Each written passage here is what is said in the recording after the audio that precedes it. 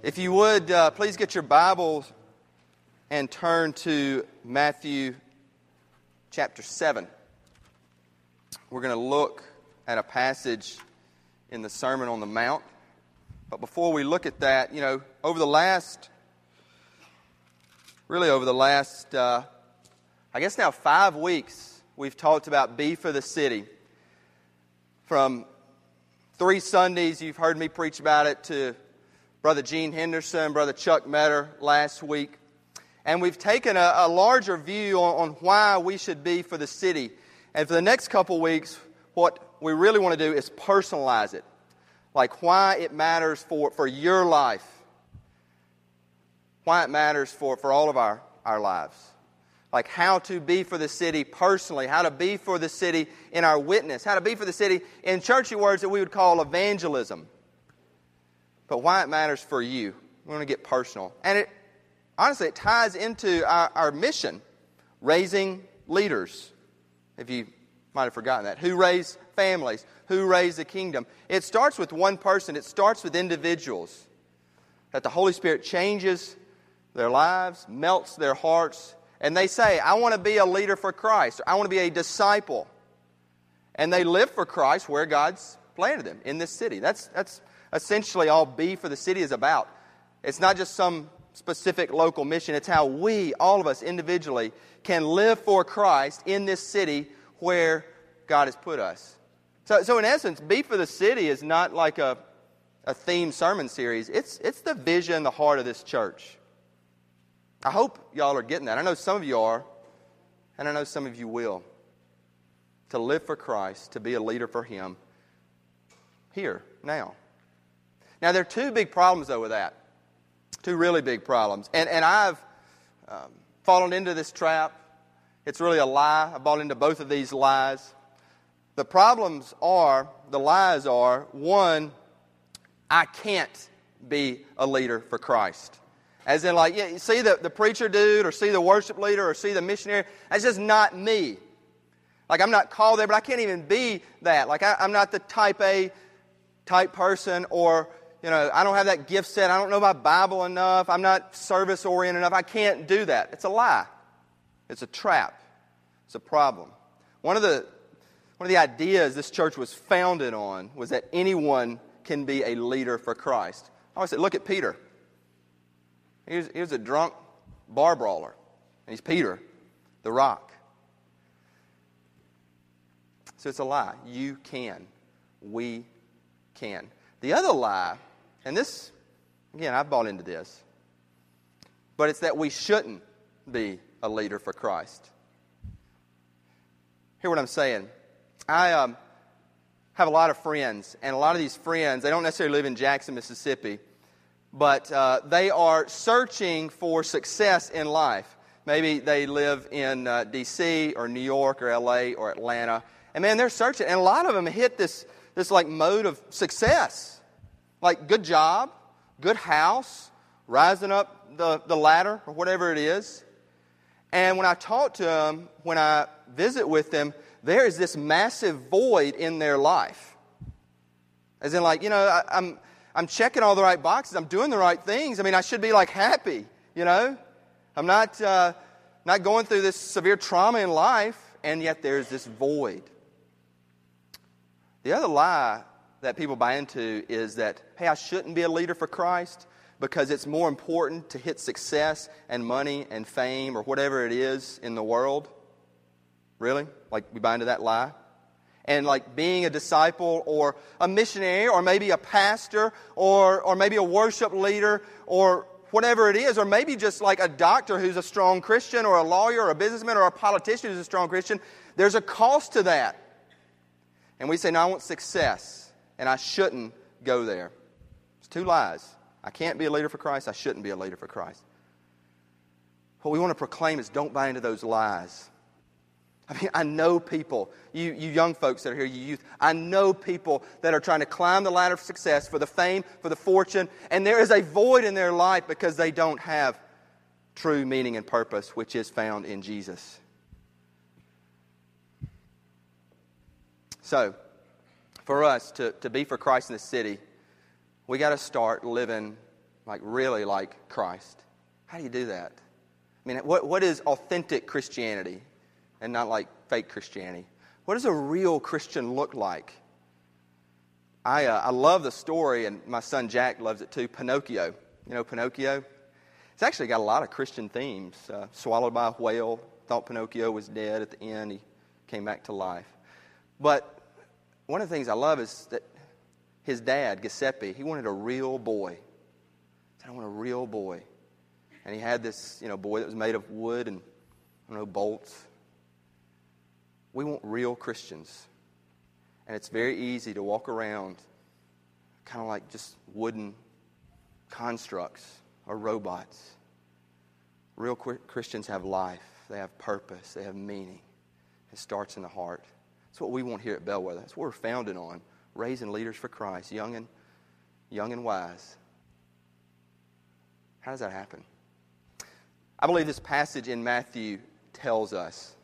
So by the end of the sermon, and it's going to be brief, but by the end of the sermon I'm going to tell you, it just depends on whether you want it or not, or whether you choose it or not.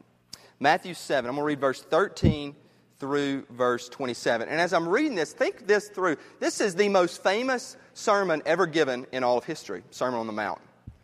And this passage is how Jesus closes the Sermon on the Mount. So, pretty important. Most important sermon ever given. This is how he closes.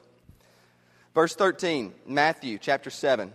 Jesus is preaching. He says, enter by the narrow gate, for the gate is wide and the way is easy that leads to destruction. And those who enter by it are many. For the gate is narrow and the way is hard that leads to life, and those who find it are few. Beware of false prophets who come to you in sheep's clothing, but inwardly are ravenous wolves. You will recognize them by their fruits. Are grapes gathered from thorn bushes or figs from thistles? So every healthy tree bears good fruit, but the diseased tree bears bad fruit. A healthy tree cannot bear bad fruit, nor can a diseased tree bear good fruit. Every tree that does not bear good fruit is cut down and thrown into the fire. Thus you will recognize them by their fruits. Not everyone who says to me, Lord, Lord, will enter the kingdom of heaven, but the one who does the will of my Father who is in heaven.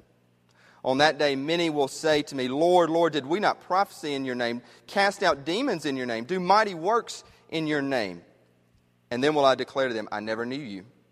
Depart from me, you workers of lawlessness. Everyone then who hears these words of mine and does them will be like a wise man who built his house on the rock. And the rain fell, and the floods came, and the winds blew and beat on that house, but it did not fall, because it had been founded on the rock. And everyone who hears these words of mine and does not do them will be like a foolish man who built his house on the sand.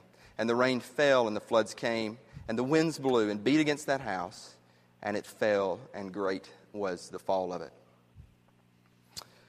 Closing words of the Sermon on the Mount. I believe Jesus is telling us, here is what real Christianity, here's what authentic Christianity, here's what being a real Christian is about. And to be for the city, to be for Christ in the city, we got to be discerning.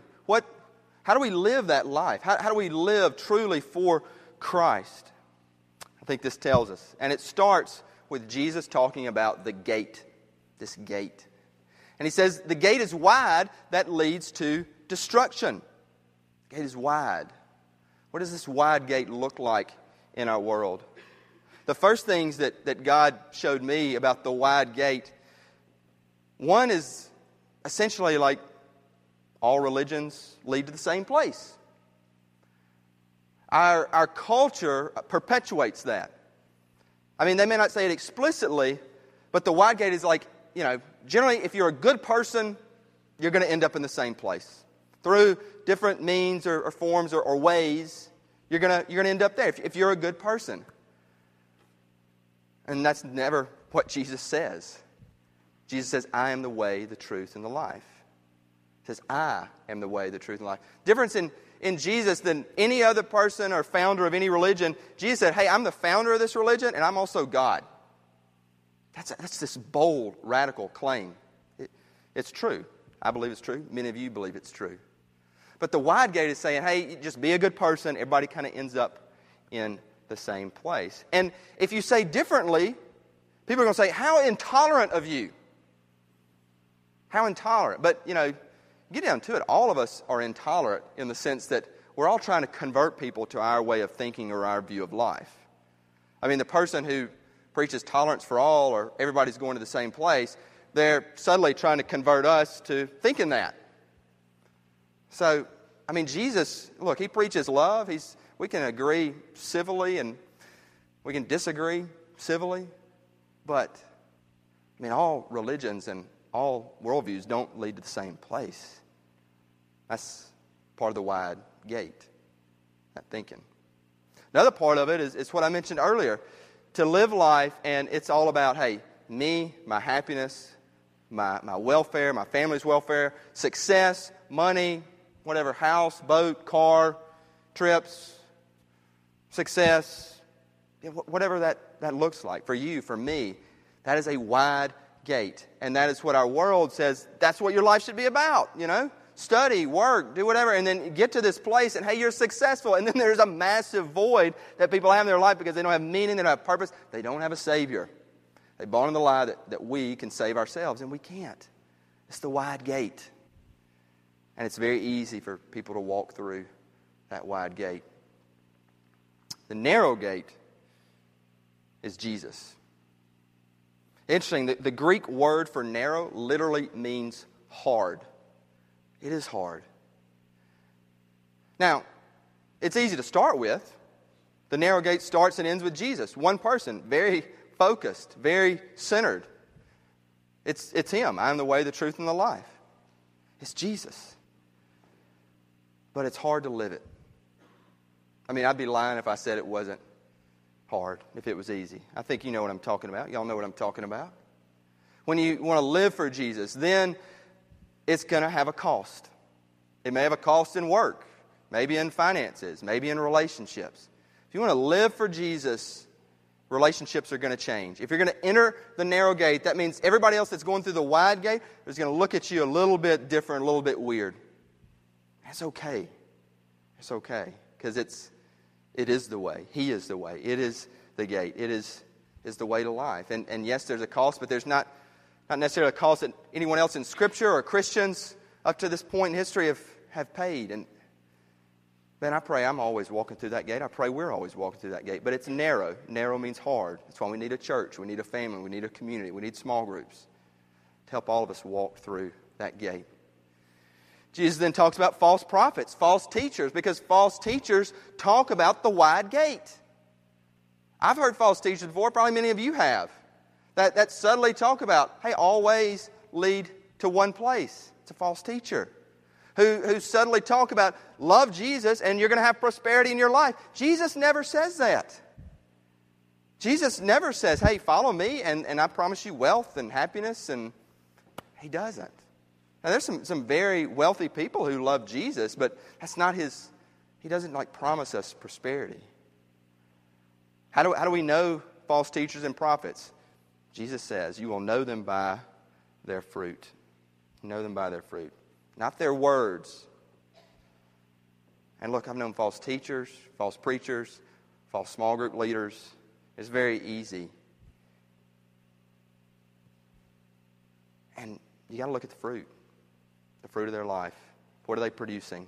Are they producing disciples? Are they producing a discipleship-oriented life? Are they producing a love for Christ? Are they producing service? Are they for the kingdom? False teachers and prophets are literally everywhere. And we got to be wise. We got to be discerning. We got to know what is real and what is fake Christianity. What is real and authentic Christianity and what is inauthentic, if we're going to truly live for Christ. And then the next passage, I really think this is the most important passage. This is also one of the most challenging passages. And I really hope you listen up right now. If you've got your bulletin, I've got some points in it that I want to make. And it ties to these next couple verses. This is radical. It is radical thinking. Listen to what Jesus says. He says, not everyone who says to me, Lord, Lord, will enter the kingdom of heaven, but the one who does the will of my Father who is in heaven. On that day, many will say to me, Lord, Lord, did we not prophesy in your name and cast out demons in your name and do mighty works in your name? And then will I declare to them, I never knew you. Depart from me.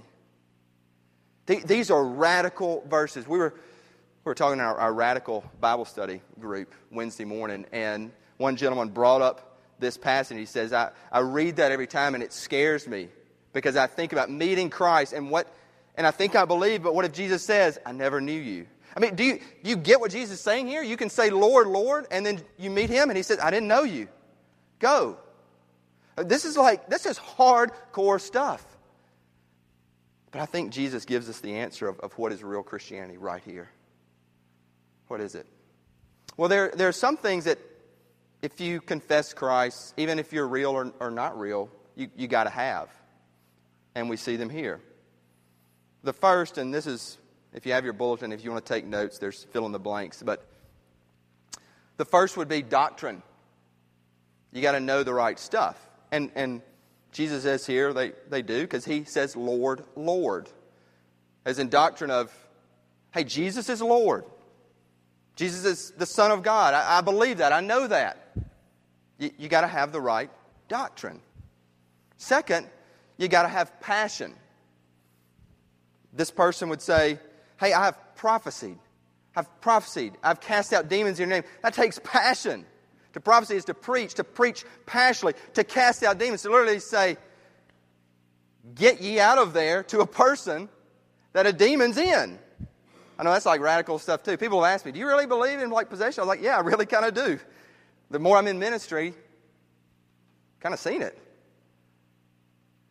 Takes passion to preach and prophecy, and this guy is. And he says, I've casted out demons. Doctrine, passion, and then service. He goes on, he says, I've done mighty works in your name, Jesus. You got to know the right stuff. You got to believe it passionately, and you got to do the right things. If you don't do that, if you don't have that, then you're not a Christian.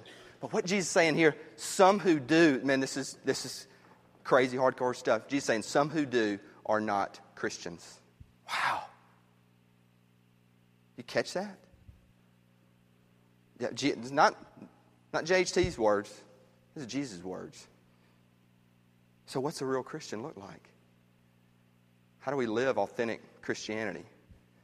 How do we live for Christ? I believe Jesus tells us right here too. And it's also in your bulletin. First one would be surrender our will.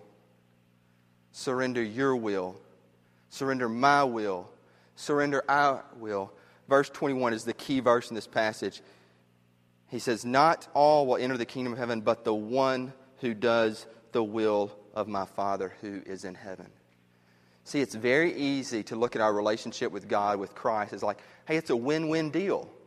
You know, God, you win because you get another convert, and I win because I get a glorious life. Jesus never said that. He actually said, lose your life. It's very easy to think, hey, I'll follow you, Jesus. I'll follow you to the ends of the earth as long as it aligns with my will and purposes.